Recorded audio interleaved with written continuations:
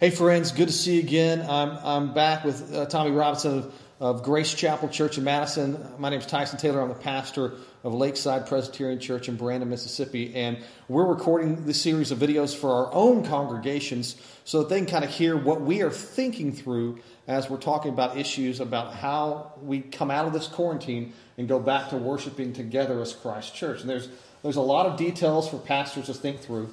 One of the leaders in our church, a man by the name of Jeff Jeremiah, sent out an email that contained a bunch of questions for us to begin thinking through. You had that set of questions. I had that set of questions.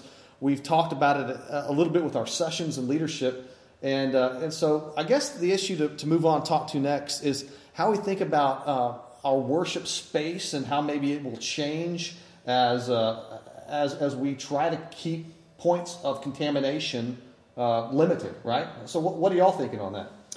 You know, it's one of those things where the list that you mentioned from Jeff, there's 24 questions, and what we noticed as we started to pry through that, there's like 2 or 3 sub-questions for each of those, and it's things that you would never think of when it comes to worship. And I guess the biggest thing for us is just the spacing. You know, that seems to be the big ordeal, is making sure that people within the pews, how you have people sit and think through, like they could be right behind you and they could still be, breathing onto you. They could be down the side, the end of the row all the way, and maybe you've got 10 feet of space. Maybe how wide are y'all's pews?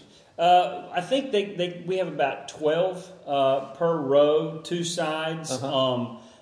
Kind of the preliminary thought is maybe 2 family units per row, and then have adequate space. And when we would seat folks, we would seat them front to back, and then ask them to leave back to front, kind of an orderly manner type thing. So y'all thought through the way you enter, and so you come in and stack them in with.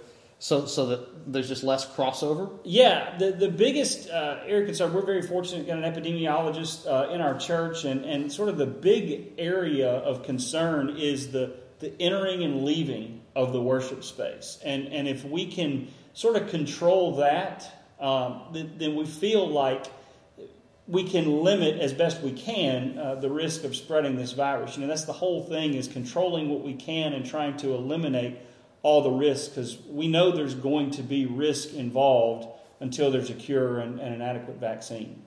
We've done some thoughts about how many people we think we can safely fit into our sanctuary, and we're lucky that when we bought our facility 12 years ago, and it used to be a Pine Lake Church here, it was a bigger sanctuary than probably we needed, and it seats like 500. And so we think that we kind of have a sanctuary a size that we can kind of get people to have plenty of room.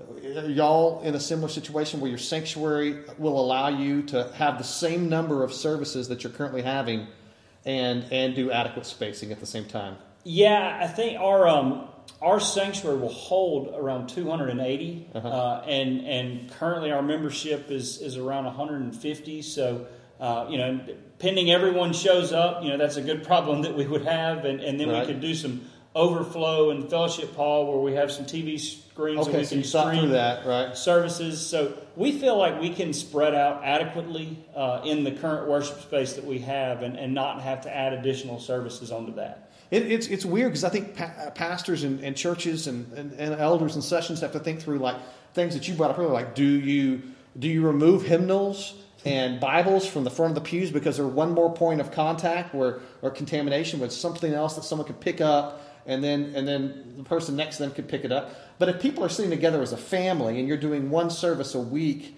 it seems like that unless they're passing that Bible down or that hymnal down, that shouldn't initially be a point where multiple people are touching within the same worship week, right? I mean, is that y'all's logic? Yeah, and that's sort of what we've been advised on. Of course, encouraging people to bring their own Bibles from home. If you have a copy of the hymnal that we use, we'd love for them to bring it. What about passing the plate? Are y'all passing an offering plate? We're not. We encourage people to give online. They can give their donations to the church office, and then we're also going to have an offering plate set up at the exit of our worship space. Yeah, we're doing the same thing. We've got a guy who's building a couple joy boxes, as the hip churches call them, and we're going to have them out, and people can throw their envelope in as they leave. What about have y'all thought through, are y'all, I guess, getting rid of any kind of moment for greeting fellowship where you go around, pass the peace, none of that? What physical greeters at the front door? No physical greeters there. And then I think one of the biggest things that scares me is in doing this is when you invite a bunch of people back, say, okay, hey, come back, and you get back, and that one or two people who think it's normal and they can't help themselves, and so they don't have good boundaries, and they start shaking everyone's hand. I mean, how do we go about educating our people that, like, hey, while you may feel like Superman, you're probably not? Yeah, I think that's where it becomes incumbent upon us as pastors and our church leaders to just continue to put forth everybody, look, we've got to maintain spacing. We've got to understand that there's risks there. And just, I have an education background, and in me it says repetition. And just to continue to put forward, it's not advisable for everybody to be in each other's space, so to speak. And we've just, spacing is the biggest thing that's being pushed right now. Well, listen, we've got a lot to think about and talk through in these videos. We'll keep them coming. Thank you all for watching at home. We are eagerly anticipating the day when we can be back together with our churches. I know I speak for Tommy when I say that. We'll see you next time.